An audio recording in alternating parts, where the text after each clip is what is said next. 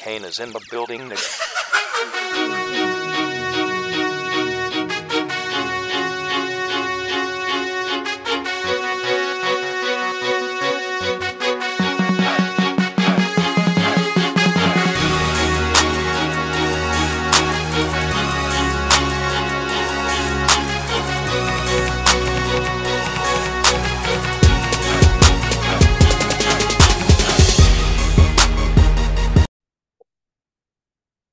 Hello and welcome back to another 3P podcast episode. This is our 10th episode of the 6th season. Boy, I almost forgot where we were. That's okay. I hope everyone enjoyed their Thanksgiving, enjoyed watching football, enjoyed keeping up with the baseball free agency that is non-existent. But we got a lot going on in this show. We're going to shift gears a little bit, do something a little out of our comfort zone, some might say. But without further ado, I'm your host, Josh Fromowitz, and once again, I have the pleasure to be joined by my other co-hosts, Steven Bonazzo and TJ Hummel. And it is officially December. It is very much football season. We got the NFL heating up. We're going to week 13. We got college football. It is championship weekend. A lot going on. So that's what we're going to discuss on this episode. Castle's not feeling well, so we got TJ filling in. But it's going to be a great show. A lot of college football going on. So, Stevie, I'm going to start with you because this one really only applies to you. We got some coaching changes going on, especially with your Wisconsin Badgers. Luke Fickell, the Cincinnati Bearcat head coach, the guy who led them to an undefeated season last year and to a spot in the college football playoff. He had a lot of stars on that Cincinnati Bearcat team. Desmond Ridder, Sauce Gardner, just to name a couple. So he's done a very good job at recruiting and building up a program. And it was pretty odd that he left Cincinnati mid-season, the end of the season, but still with games to be played, and made his decision to go to join the Wisconsin Badgers. So obviously, it's a great move for Wisconsin, a Big Ten team. But are you shocked that it happened mid-season, even though it's the end of the season, but there's still games that were happening? So are you shocked this move didn't happen at the end after the bowls were completed? The funny thing is this timing, because you obviously in the NFL or other leagues, or even like I would say college basketball, they wait till the end of the season to hire the coaches. For football, this is kind of the timing where they hire coaches because the coaches kind of want to get on it as quick as possible because there's so much more recruiting. Listen, there's a lot of recruiting done in college basketball, but not nearly as much for college football because there's just not that many. I mean, for college basketball, you probably bring in like 4 recruits a year. Football, you bring in like 20 something guys at least at the minimum sometimes. So I think a lot of schools like to get it going early. I mean, and obviously Wisconsin was one of the later schools to name a coach, with Nebraska hiring Matt Rule just like a day or so before that. And a couple other, I know Georgia Tech, then they pretty much hired one a couple hours or later that night after Luke Fickell. So like a lot of programs were making decisions. So I wasn't so much surprised when the timing of it, more so the candidate, Luke Fickell, because I know it was rumored that Jim Leonhard was the guy, Wisconsin guy, walk on All-American there. Then he had a great NFL career, came back as a former Jet, I believe. Yeah, he was a Jet. I don't know if he was drafted by them or signed with them at some point, but he was a member of the New York Jets there at one point in time. Then came back as Paul Chryst when he was named head coach, brought him on as like a safeties coach or whatever, and then worked his way up to defensive coordinator and was there and was such, many considered him to be one of the top defensive coordinators in all of college football. And then when Paul Chryst was fired mid-season, Jim Leonhard was named interim. Um, in Wisconsin, they seem like Wisconsin is known for their tradition, obviously, running the ball, just doing things the way that Wisconsin has been doing things for the past, pretty much since Barry Alvarez has taken over. Um, so it always seems like Wisconsin, they like to develop, they like to do things their way. So I was shocked when Wisconsin went outside the box and hired Luke Fickell, who really had ties to the Big Ten. He's an Ohio State guy, former player and coach, not head coach, but defensive coach and then defensive coordinator there under Urban Meyer. But he had no ties to Wisconsin. Jim Leonhard, like I said, he's like, when you think of Wisconsin, he's like one of the first guys many people think of. Probably Barry Alvarez being up there, but it just seemed like Jim Leonhard was going to be the guy. And for a while there, I was kind of on that Jim Leonhard train. But then the past couple seasons, like I felt like we needed a fresh face in there who was outside of Wisconsin's program, who kind of knew what Wisconsin, like not like is totally unfamiliar with Wisconsin. Because as you guys probably don't know this, but Wisconsin, after Brett Bielema left for Arkansas's head coaching job way back in the early 2010s, they hired Gary Anderson from like Utah State, and he had no ties to Wisconsin at all. Like obviously was far out west, and he did not work out well. He really did not succeed well at Wisconsin. So then they went back to what they know, and they brought in Paul Chryst, who was a former, I want to say, well, he played quarterback at, I want to say he was quarterback at Wisconsin. And either way, he went to Wisconsin, and then I believe he was a former offensive coordinator there. So it just was a little shocking, but I think it was the right move. And especially with Matt Rule, who, yes, we know he didn't do well with the Panthers, but if you look at where he's been in college, Temple, he was really turned that Temple program around, and then Baylor, like they're bringing in some big time coaches. There's already big time coaches in the Big Ten, James Franklin now being Penn State quite a bit, Jim Harbaugh, Ryan Day, PJ Fleck, even, he's known to turn programs around. Matt Rule now back, or not back in the Big Ten, but in the Big Ten now. So like there's some serious coaches in the Big Ten now.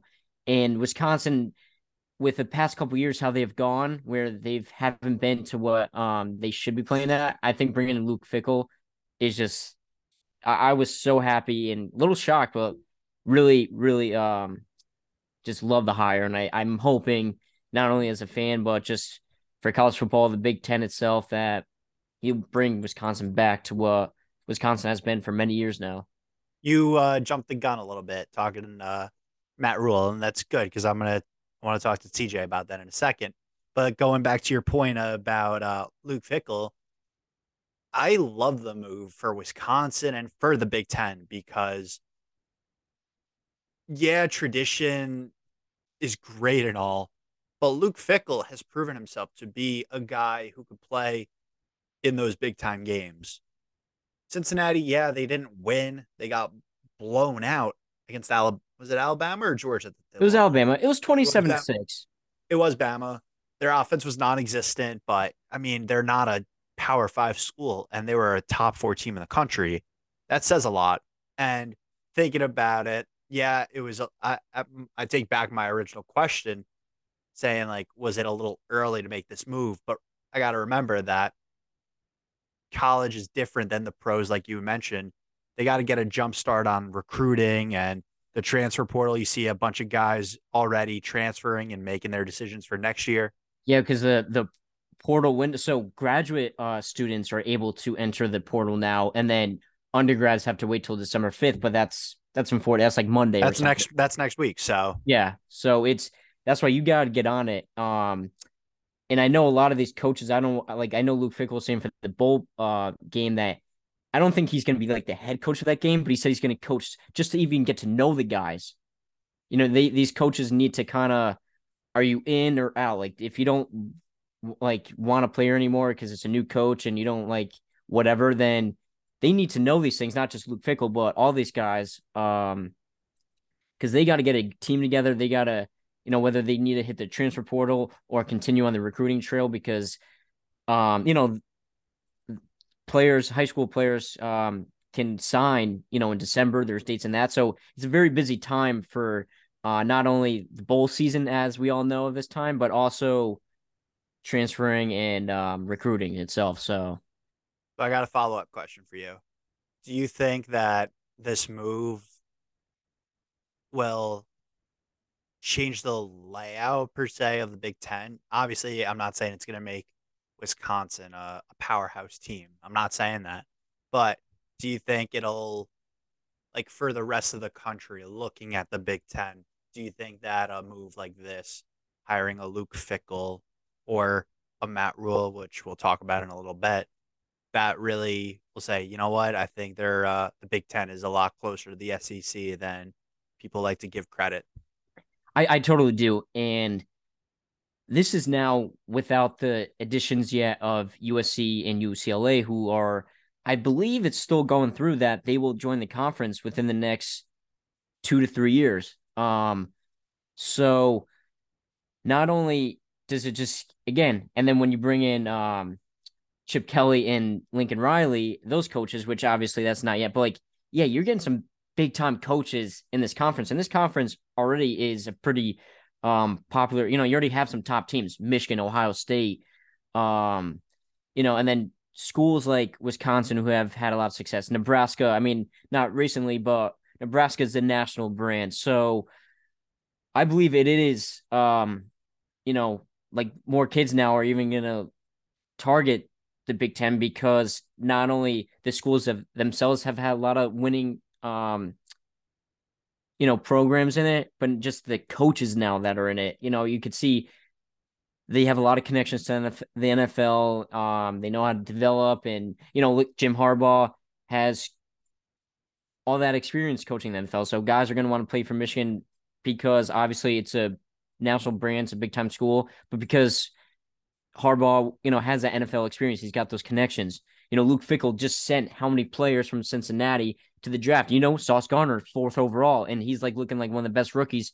So, I mean, there's legit coaching there. And I think just for Wisconsin itself or Nebraska itself, it's going to help their schools, looking at it now, kind of compete because it seems like they were kind of falling down their the conference ranks. I mean, look at Purdue making the Big Ten championship. Like I would have never thought that the rate Wisconsin was going at. I thought we'd run the West for quite a few years, and that just hasn't happened.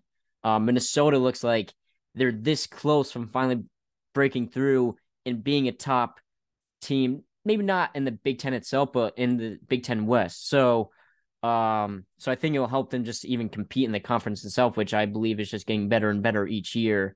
And listen, the SEC is the SEC. It's going to be hard to top that, but the Big Ten is really making a big name for itself.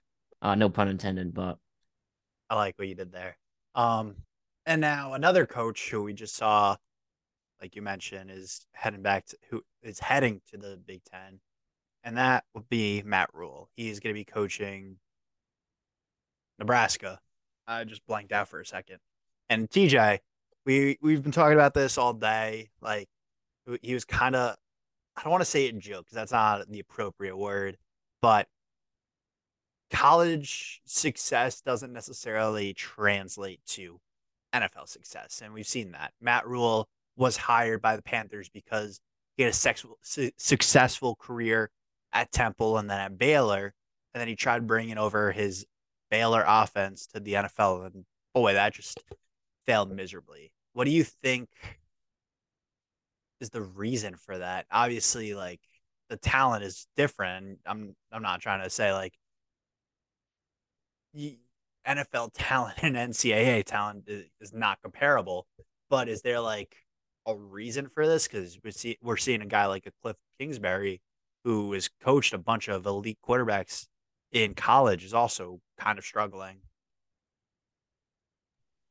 I feel like it goes back to like where we originally started this, like college and NFL, two completely different things.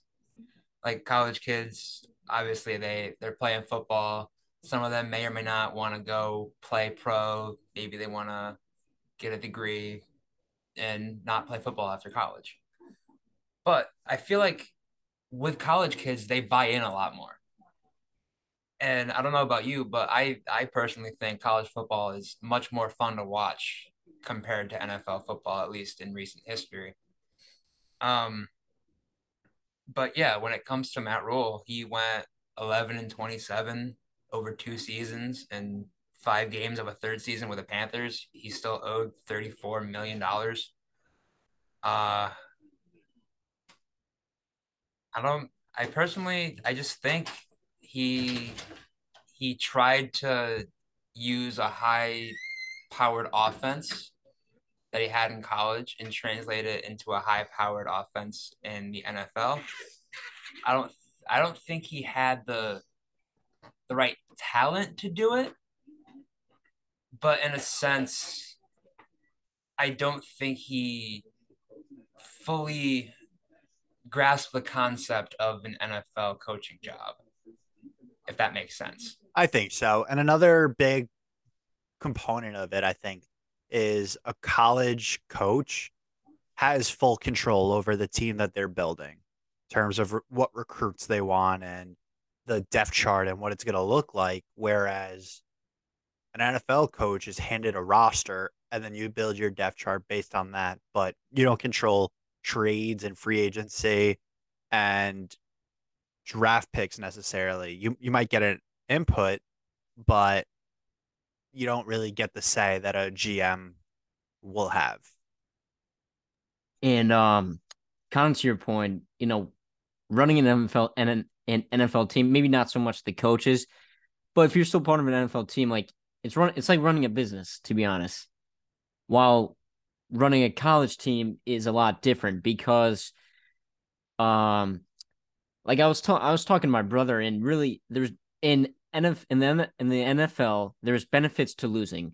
You get top picks, to get the top talent coming out of college, and it's kind of like a reset to then launch into winning. In college, you always want to win because if you're not winning, you're not going to get the top recruits.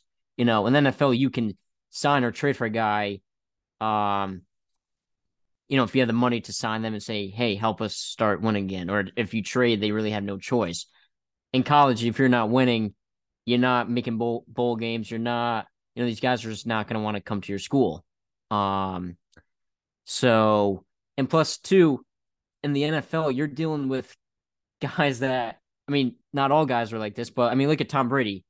He's playing in what, 46? I don't even know how old Matt Rule is, but he might be older. I mean, some of these, Sean McVay is younger than some of his players. So, like, in college, you're leading young men.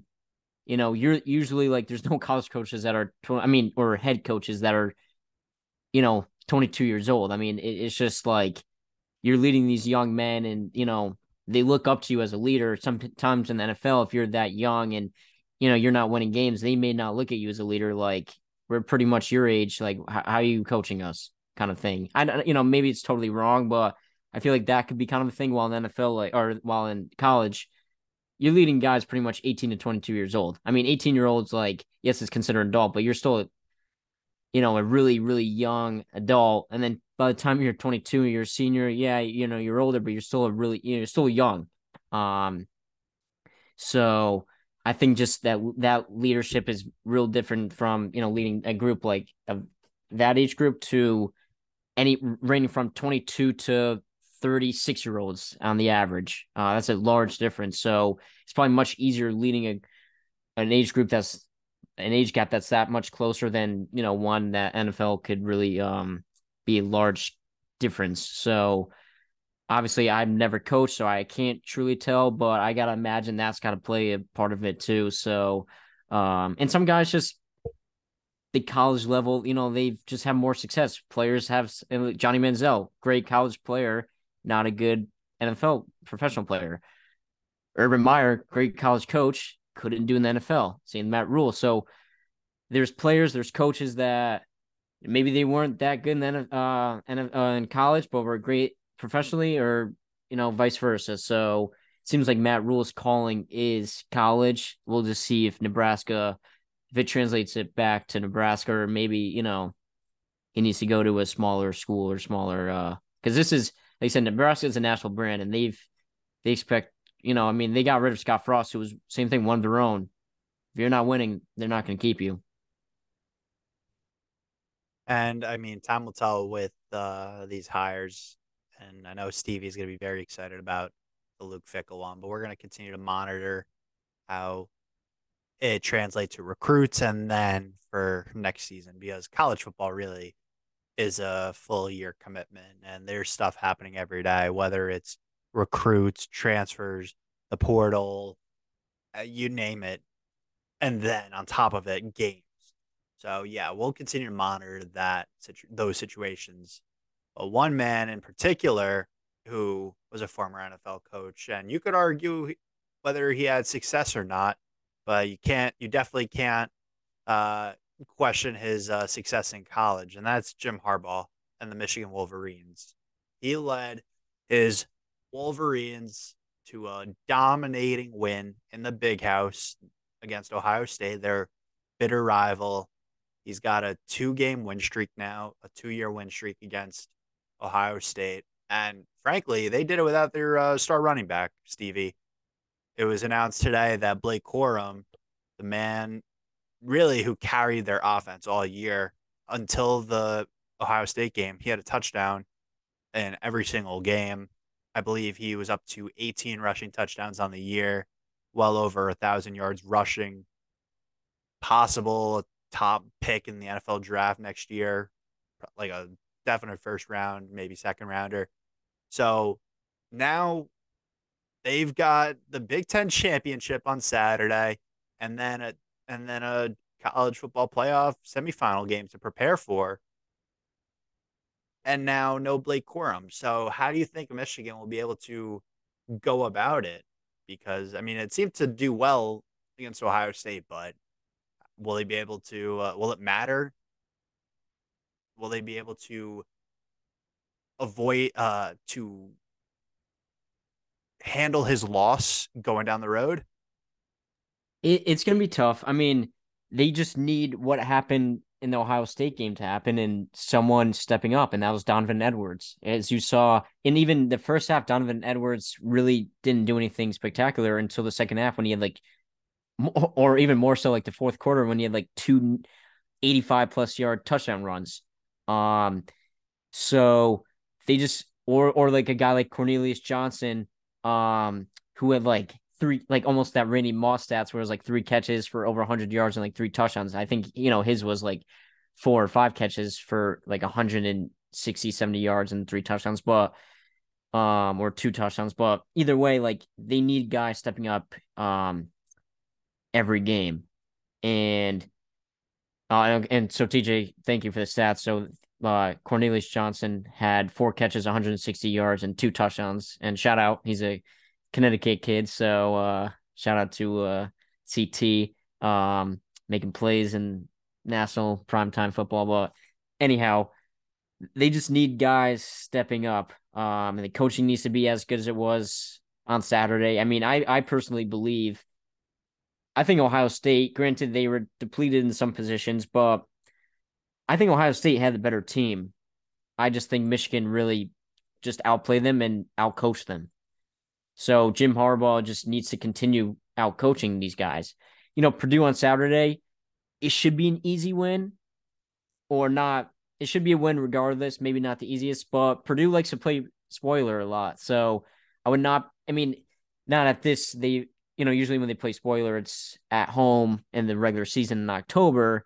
It's never been in the Big Ten championship, but I mean, they're pretty much, it's almost a home game for Purdue. I mean, it's games right in the Colt Stadium. So Michigan, it's gonna be a tough task when your best player goes down, but they have the guys to do it. I mean, they got top recruits in there who've been waiting their turn. So, and JJ McCarthy, who's really been playing better and better lately since he was, given the starting job. And not that it really mattered to me, but when they were going to do that split QB thing, I thought that was the worst idea ever. So I really think them sticking with McCarthy, the young kid who has a lot of promising talent and potential, let him run the team. And I think he's been doing a great job. So, but I also did see one of their best defensive players on the D line.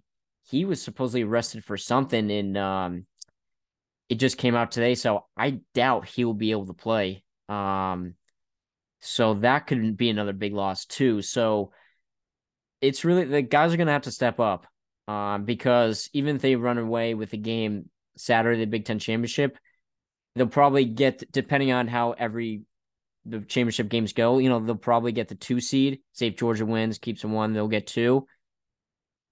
It doesn't matter who they play. Like last year, I thought Michigan was one of the best teams, and they got smoked by Georgia. Clearly, Georgia was the best team. They won the national championship, but I don't think this Michigan team is nearly as good enough. So whoever they play, it's going to be a tough out. Frankly, I thought Michigan was going to get smoked by Ohio State I did because too. I think everyone did. I think with the defensive guy specifically that they lost last year, no Aiden Hutchinson, Ojabo, I believe the other edge rusher who tore his ACL in the workout is a Raven now, I believe. It was a lot to overcome, but they made it work. And one big thing is they knew Blake Corum was doubtful and he wanted to try to give it a go, but that really didn't change their game plan. And they wanted to make sure that they controlled the ground game. And they were dominant. And they really utilized the next man up mentality. And credits to JJ McCarthy because there was a lot of questions about him going into the game.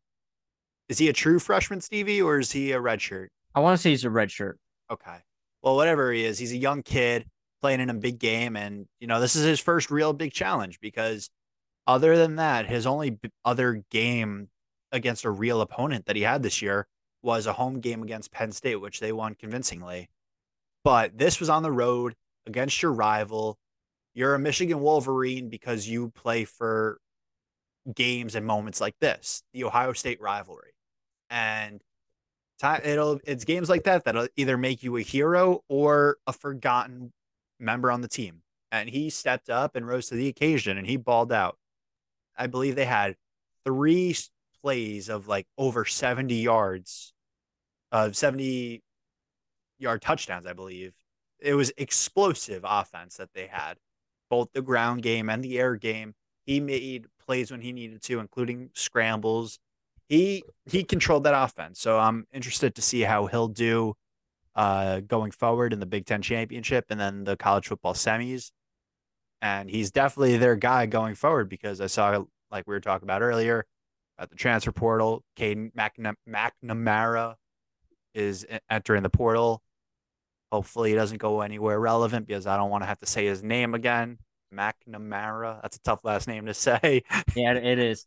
Yeah, and then I did one more thing to add with them, Michigan, and you kind of were keen on it too, is they didn't change their game plan. I think exactly that's what they have to do. Just because Corum's out, don't change the game plan. So you can still run the ball effectively. And really, like and I'm pretty sure they said it either in a press conference before the game or one of the players, they said like they're tougher than Ohio State and pretty much it's going to be one in the trenches, just like last year, and pretty much the same thing this year. So, yeah, if you're Michigan, you can't change your game plan for these next couple of games. Just you got to do what you do best, and that's controlling the line and running the ball. And I think if they stick to that, they should still be fine because their O-line is really solid and good. And consistently, because last year as well, they won, I don't remember the name of the award, but they won the best offensive lineman award.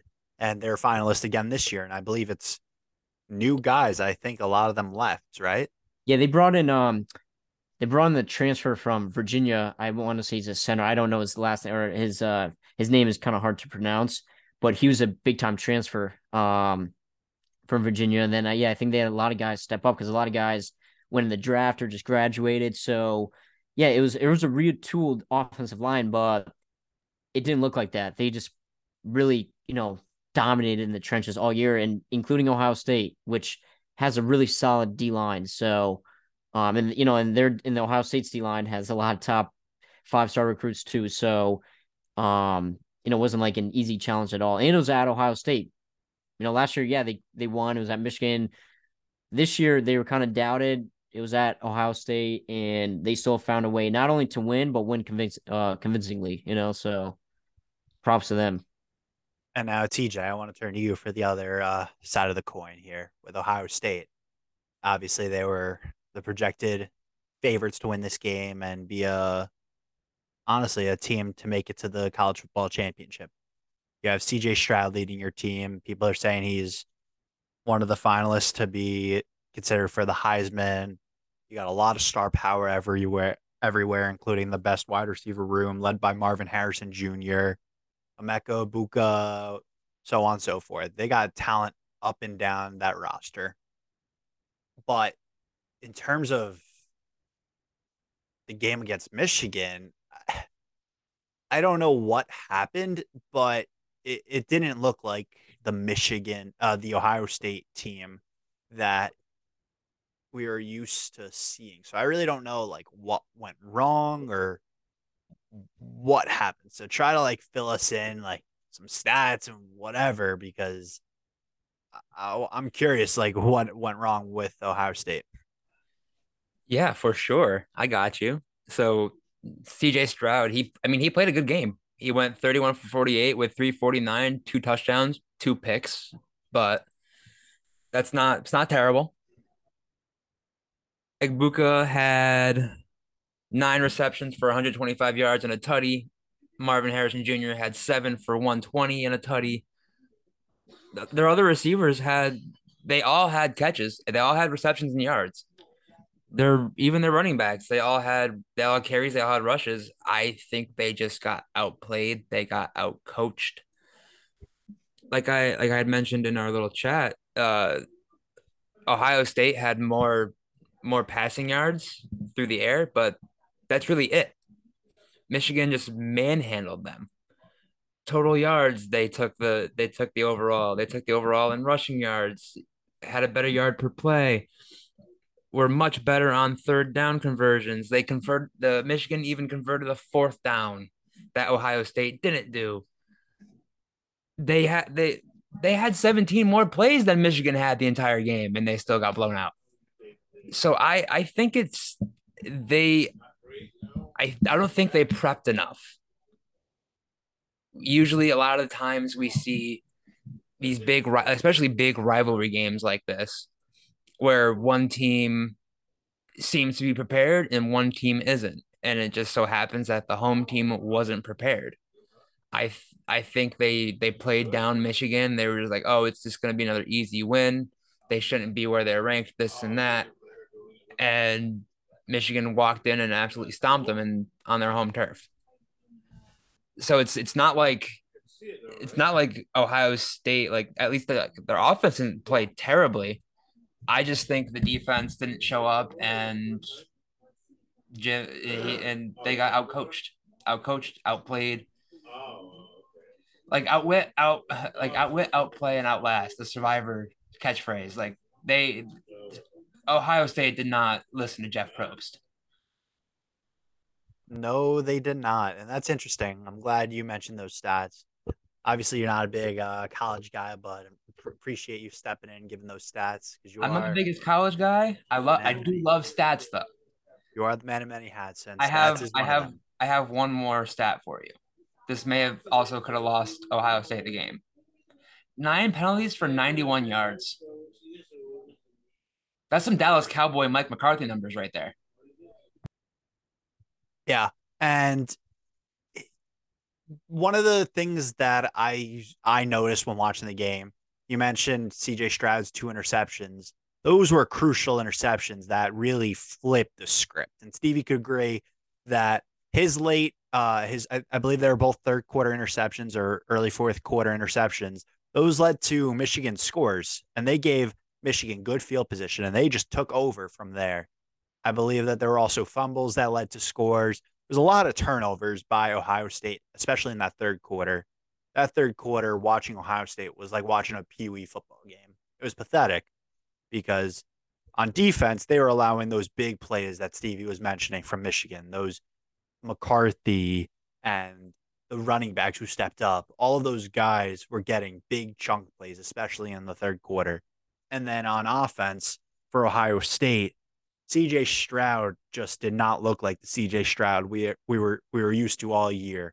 He looked like garbage. And frankly, if that's the CJ Stroud that shows up in a big moment game, then if I'm a team in the NFL that is looking for a quarterback for my future, I am seriously having questions and doubts about this kid because Ohio State typically has an easy schedule until the last game of the year. And that last game is Michigan, Ohio State. And if your quarterback plays like that in the biggest game of the year, especially against your rival, then Lord knows how he's going to do in the NFL against competition each week. He had the best wide receiver room, and you even said Emeka Egbuka had a solid game. Marvin Harrison looked like he was on the road to having a big game, and then he frankly dropped off. But he didn't get enough targets, in my opinion. Marvin Harrison has shown all year that he could get open, no matter the coverage, no matter what he's seeing on the opposite side. He get him the ball by any means necessary. Instead, we kept saying it. TJ and Stevie, you said that frankly that Michigan outcoached Ohio State, and it looked like it because Ryan Day was settling on offense and playing very conservatively, bubble screens and runs that led to nothing. It was a pathetic coaching job. If I had to grade it, I'd give it an F- for Ryan Day. I know that's not a real grade, but you know what? Ryan Day deserves it. It was horrible coaching.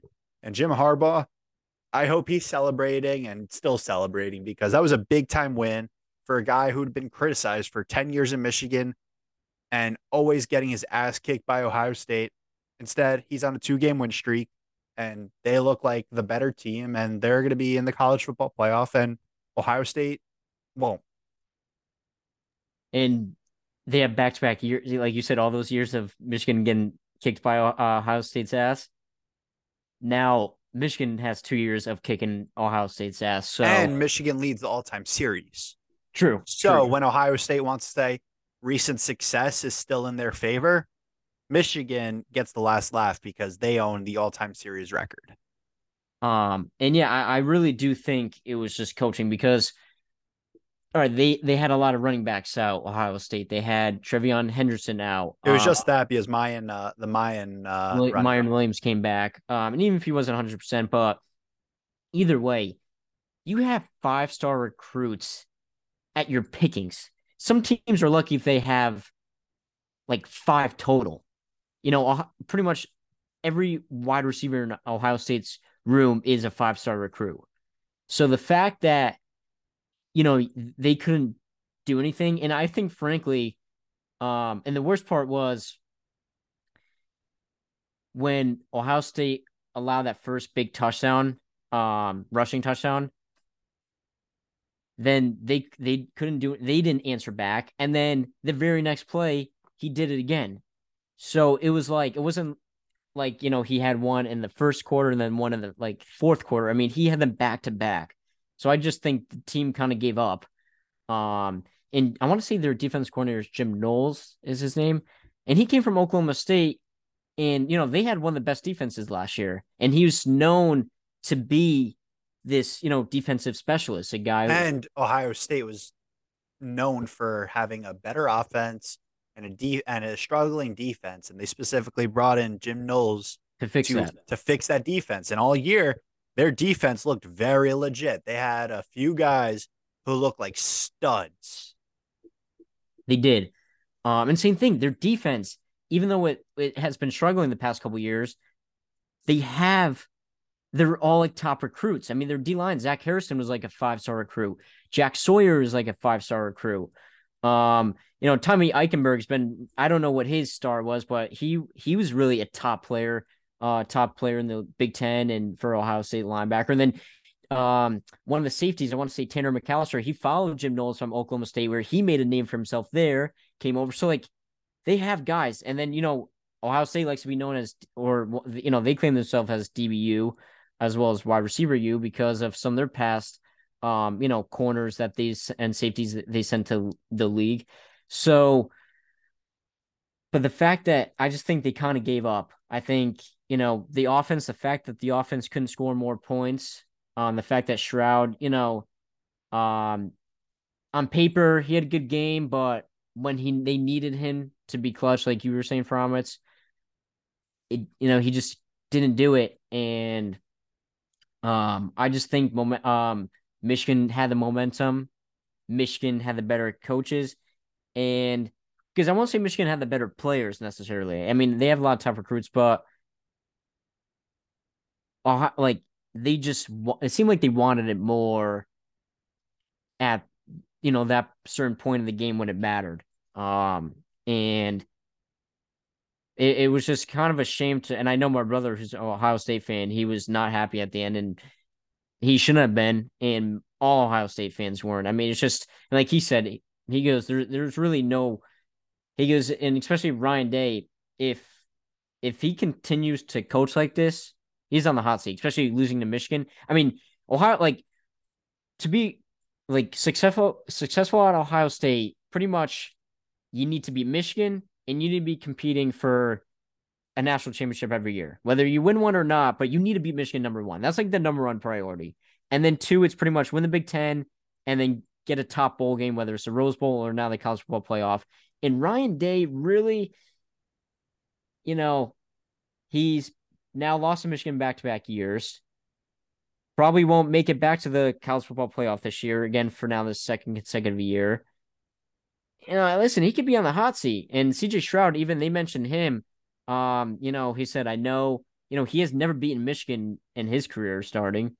He's never led them to a Big Ten championship, led them to the playoffs. And I think that's why, like, you got to respect certain guys. And that's why, I know it's going to sound biased because he's on the Bears, but when a lot of people were kind of, Fields isn't this, Fields isn't that, like, Fields beat Michigan. And he was hurt that one game he got hurt and he came back at Michigan and still won. He won Big Ten championship games where he came back in those games or demolished those, and then, he's won college football playoff games. So really, like, regardless if he's on the Bears or not, you got to really, like, when guys do that, like, you got to recognize it because look at Stroud, who everyone was saying, oh, he's like better than Fields because maybe statistical wise, he had more passing yards and pretty much the same passing touchdowns, but he couldn't win those games that Fields did. And that's what it goes more into. And Fields had the same coaching as Stroud did. So I'm going to leave it at that. And it just really makes you think more and more about the Jim Harbaugh quote that resurfaced this week leading up to the game about I don't remember the exact quote, but about how Ryan Day,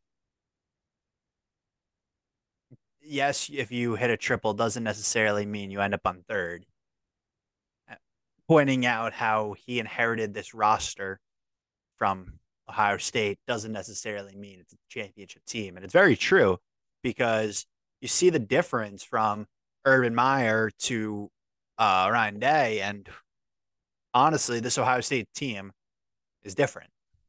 And they've had some very good quarterbacks. Yeah, they've had CJ Stroud, and yeah, they've had Justin Fields.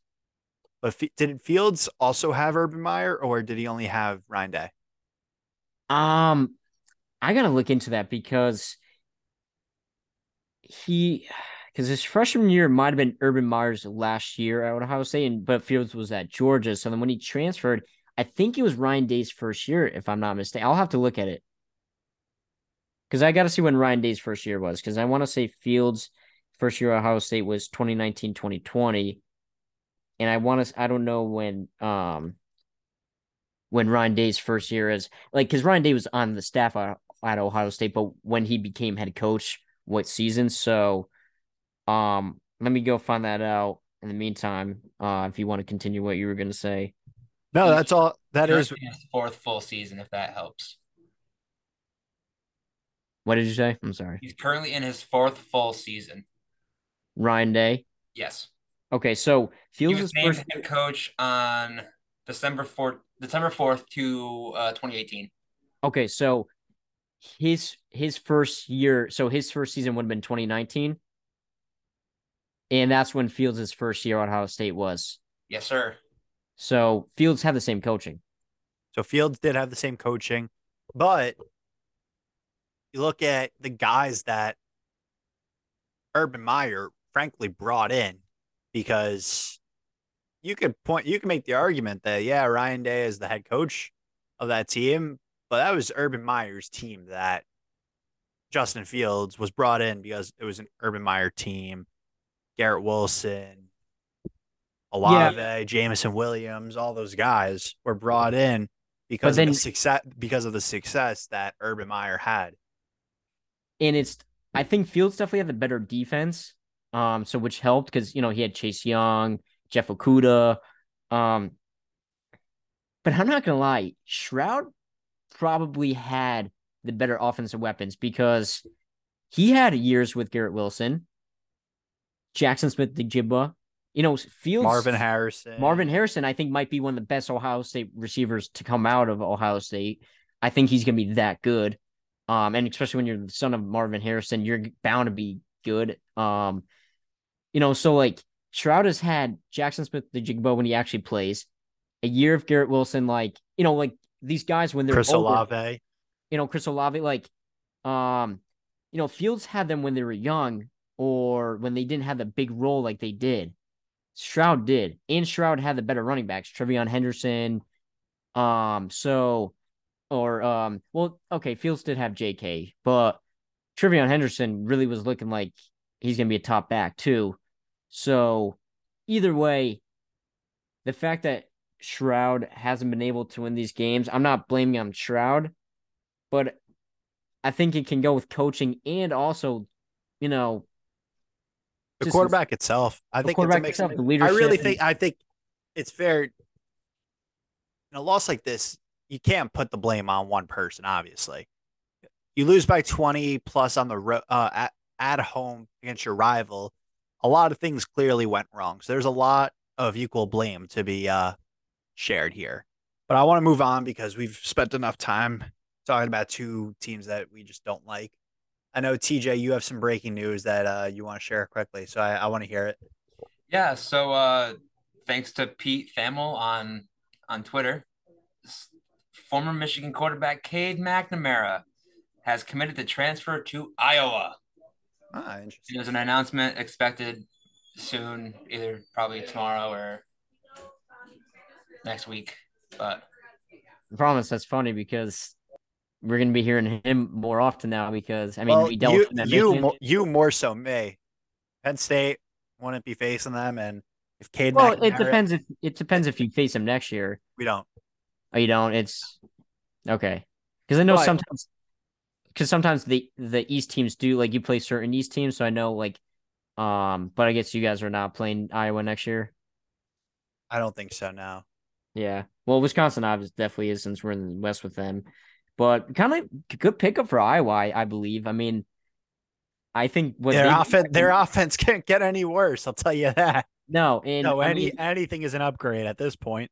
yeah, and he's a leader. He's won. So yeah, not a. I mean, and yeah, he didn't go far at all. I mean, he stayed right in the Big Ten. Usually some guys transfer out of the conference, but no, he wanted in conference still. So that'll Penn be interesting State, to see. Penn State plays Iowa September 23rd next year. Oh, they do Oh, they play. did play. Yeah. So then Penn State is home. Okay, Are you gonna go to that game? probably. Maybe then we're gonna make you say his name. Yes, so and I have more breaking news. Oh, this is good. I This like one it. this one also is Michigan, and this just happened earlier today. You know how you're talking about the defensive player? Yeah, Maisie Smith is facing felony charges for carrying a concealed weapon. He's a starter in all 12 games, and now he's probably he's got to be out if he was out. arrested. Yeah. Yeah, not the So best timing. that's a little clarification on the name you were talking about earlier. Yeah, Mason But Smith. Okay. I want to move on because we've been talking a lot about Michigan, but I want to wrap up the show talking some Heisman talk and talking just who we think will overall win the college football playoff. And I think it's safe to say now, probably all be in agreement at this point, that after the performance of CJ Stroud and how Bryce Young and Alabama has looked this year, that Heisman is Caleb Williams' title to lose, right? I would believe so. Yeah. And it's a tight race this year because last year you knew, I mean, Bryce Young just had such a great year. And then he just didn't really, he was out a game or two. But then even Alabama's offense wasn't as explosive as they were this year.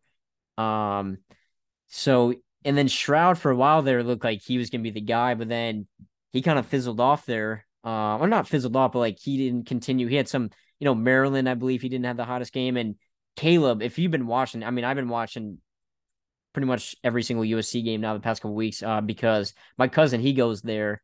So I just like, and then we have a big group chat with the family. Um, so, and plus they're on late, so they're like the only game on. But I mean, Caleb, just the way he's playing like he's the best player in college football right now. Not only the best quarterback, but the best football player. I mean, he is like dominating, and he has USC dominating because I think if it wasn't for him in that offense, USC would not be nearly as good.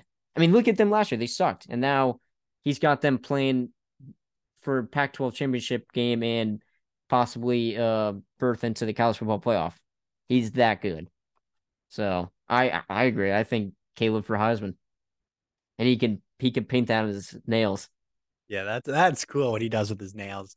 But he's also, I think his story is pretty cool because last year comes over. He was playing with Lincoln Riley at Oklahoma. They're a 6-6 team. He's a midseason replacement for Spencer Rattler. Spencer Rattler looked horrible. Then he gets benched for this guy Caleb Williams, and Caleb Williams is just looking electrifying. And then they both transfer out. They lose their coach, and Spencer Rattler, yeah, he struggled, but he had some pretty big time wins at the end of the season. And now Caleb Williams is the heavy favorite to win the Heisman. So you love a little good story like that. I do. I do. But unfortunately, there's only 4 teams who will make the college football playoff. So, but not for long. Not for not long. for long. Yeah, that actually brings me to my next question. I wanted to actually ask you guys about that since I'm not the biggest college football guy, as you both know. I want your takes on the expansion of 12 teams in the college football playoff beginning in 2024 2025 season. I know it went from 4 to 12. What do you think is this going to drastically change how the playoffs are going to be when they start in 2024, or do you think it's going to give like less, like not lesser known schools but teams you don't see in the playoffs all the time now? Do you think it gives them a chance to like get in and make a name for I themselves? mean, I think it automatically will because you are guaranteed the champion of each Power Five school has to be represented. So you already will have SEC, Big Ten, Big 12, Pac-12, and ACC champions like automatically bid. Like you think of March Madness, how you have the conference champions, they're an automatic bid. You have that with your Power Five school, and then on top of it, to make up the six of the 12, you have the highest ranked or the best non-Power Five school as an automatic qualifier. So, like last year, for example, Cincinnati made it because they were a 4 seed in the playoff. This year, I believe it would have been Tulane, which I like giving the recognition of the small schools. I do, but when you have a team like Tulane playing against a Georgia, I don't really know how many people want to watch that besides people who go to Tulane. And frankly, the people who go to Georgia could care less because that's just an easy win in their book. I don't see I don't see like an upset happening type of thing. But hey, anything could happen. But it does set up some possible cool matchups that you would rarely get to see. Like right now, Penn State would be playing Alabama, or you have an LSU versus Ohio State. Like those are cool matchups that people do want to see. So I love the idea. No one will ever agree on the number. It'll never happen, but I definitely think it's better 12 teams than 4. I personally thought it was going to be 8, I think but it should have been 8. but I understand the reasoning because you give the each conference a guaranteed your conference title winner, it means something. Because yeah, Clemson right now wins the ACC, and great, they'll be at best a New Year's Six bowl at best. Now there's meaning to it. But there's a lot of negatives because you have guys preparing to go into the draft. Now they'll have an extra game to play for, possibly 3. So there's a lot of give or take, but I think that could also be a good incentive for players to stay. You have something to play for. Now with NIL deals, money might be involved. So there's a lot of good, positive outcomes from it, and I'm a fan. Yeah, I'm glad that it did expand. And like you were saying, I don't think a number would ever be agreed on. Some might say 6, some might say should have stayed at 4, some should have said 8 like me, and then 12, So whatever. At the end of the day, it's expanded. What I was kind of like more intrigued by was that they said the Rose Bowl agreed to this deal. Because I thought for a while back it was pretty much agreed upon that it was going to expand, but then I think since the Rose Bowl agreed to it, it's going to happen sooner because I think it was going to expand, but not for quite a few years. I But think now, I think it only really was going to bump it up a year or two. Like, okay, because I think with before the Rose Bowl, it was talks that it was going to be like 2024, 2025 season, but now because of the Rose Bowl, it'll be like the 2024, the latest, essentially. So yeah, I think it really is only 1 year difference. because then the But Rose Bowl must have I, agreed but I because think like that's huge that the Rose Bowl is a part of it yeah, because because that's a game that people you want to play in. yeah, and plus And now right now, that's not a college football playoff. no, that's what I was gonna say because some years it is a college football playoff game, and then some years it's just the normal Rose Bowl. And it doesn't. I mean, obviously the Rose Bowl is probably besides the national championship game, like that's a bowl game you want to play in. But now that it'll be a playoff game in addition to just the Rose Bowl itself every year, I mean that's gonna make it 10 times better. So, yeah, I'm glad. Can I give a bold prediction right now, Stevie? Yeah, lay it on me. I think the Rose Bowl will somehow magically become the national championship the first year of eligibility. Really? I think so. All right. Because think about it. When's the last time that we've seen the Rose Bowl host something that big? Like usually the Rose Bowl is a huge big spectacle as is. You have Well, you have the parade and everything, but there's no title attached to it. yeah, the Rose Bowl Stadium held the national championship game between Florida State and Auburn when Jameis Winston won it for Florida State. But that was the BCS national championship game, so it wasn't like the national like Rose Bowl national championship game. But I could see it happening, or I don't know, maybe they want to just keep it its own thing, and then the national championship game it's its own like brand or thing, whatever itself. So yeah, I mean, we don't know. I guess we'll kind of find out when it expands like this.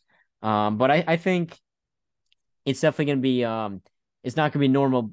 Like let's enjoy these next couple of normal bowl years because once that changes, it's not gonna be like the bowls. I mean, there'll be plenty of the smaller bowls, but it won't be because even for a while there, the college football playoff, like it wasn't that much of a change. It was a little bit of a change, but not anything too crazy. But this one will be a big change, and then it'll kind of the bowl season as we know it won't be totally the same. Not going to say it's going to be worse, but it will be a big change. So that's why I'm definitely going to enjoy it this year, and I think next year will be the 4 teams again, and then from there I think it'll change over to 12. So Here, I got you real quick. They actually announced the 2024, 2025, and 2025, 2026, all the venues for like the quarterfinals, semifinals.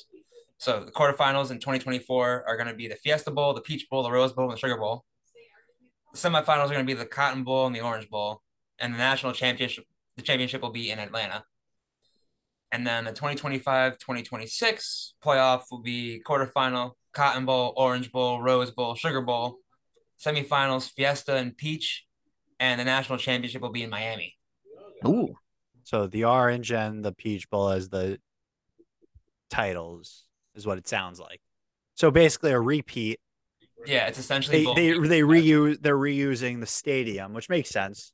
Yeah, and they want it in a warm location, which makes sense too. But yeah, I mean, it'll be interesting to see because this is a big change. But before we wrap up, I just want to go around the horn. We'll start with TJ because we haven't heard much from you today. Just who do you think is gonna play in the National College Football Playoff as of right now? The 4 teams we got: Georgia 1, Michigan 2, TCU 3, and USC 4. And I mean, this is obviously scheduled subject to change given how the championship Saturday goes. But as of right now, who do you think is going to be in that championship game? From what I've seen, the bits and pieces of what I've been able to watch all season, and from what I've heard via watching Get Up and not First Take because I don't take Stephen A's anything with anything. I'm going with Georgia TCU for the national championship. Them horned frogs, baby. We needed a TCU reference on this show, so I'm glad you were the one who made it. Honestly, and it doesn't surprise me. Stevie, what's your pick? Sorry, TJ. I like TCU this year, but I'm going to pull Lee Corso and throw that horned frog head off me. Not so fast, to quote Lee Corso. Yeah, not so fast. You got to go Georgia. Got to go the Dogs. They've looked like the best team all year. And then I'm going to go USC. I think they really impressed me the past couple of weeks. Looks like Providence is mad. Maybe that was his pick or something. But they just, for a while there, I wasn't really too hot on them. I knew they had a lot of the guys, Lincoln Riley. They bought their offense through the NIL and transfers, but they're actually putting it together now, and they're looking good. So the Trojans and the Bulldogs, and I couldn't tell you who wins that. I think that's a coin flip. Well, you know where the national title is played this year, right, Stevie? It's in LA. SoFi. Yeah. LA. And you have USC in the title. Do you think that'll be a factor? It very well could. But then again, Georgia in 2018 played Alabama right in Atlanta Stadium, and that's when Tua threw it to Devontae Smith for the game-winning touchdown overtime. So in that game was mostly dog fans, so it could be a big thing. But then if just it comes down to the players and coaching. So I really don't know because Georgia's defense is so elite, while USC's offense is elite, while Georgia's offense is. Listen, they got some solid players, but they're not. I wouldn't say elite. It's a really good offense. While USC's defense, same thing. They got some really good players, but not. So it's really going to come down to USC's offense versus Georgia's defense, which one kind of breaks first, and then I think that's who will declare your winner. But so if everything goes to plan, if Georgia win, I mean I think Georgia's in regardless. But if USC wins Friday night against Utah in the Pac-12, they'll be in. I think they'll be Michigan if Michigan wins on Saturday, and then Georgia will be TCU, and then it'll be Georgia USC. And like I said, you can flip a coin, and I'll go with it. I'm the same way. But that'll wrap up this week's episode. So TJ, thank you for filling in for Castle this week. Of course, it's a pleasure as always. Thank you. We'll talk more hockey next time. We'll talk hockey next time. I mean, the Bruins are the best team in the league. And we'll leave it at that. We're waiting for the Bruins to cool off, and then we're gonna strategically talk some hockey once that happens. Yeah, we got a plan. Yeah, strategically when the Bruins cool off and the Rangers and the Blackhawks are hot, that's when we'll talk hockey, right? Obviously. Exactly. Hey, you're catching on pretty quickly. I like this. We gotta keep it on the low for all. Hey, but we also appreciate your consistent work on our Instagram. We've been seeing our views going up and we're getting more follows, so that's always great news. So keep up the great work. At the 3P podcast, if you guys don't follow, I don't know what you're doing, what you're waiting for. So make sure you get on that. Our sponsors, Liberty Shirt Co. and I almost said Wild Chat Sports and OP Sports Betting are two sponsors. Make sure you check them out or to see what they are doing. Liberty shirts, all the Fox Sports guys dress shirts.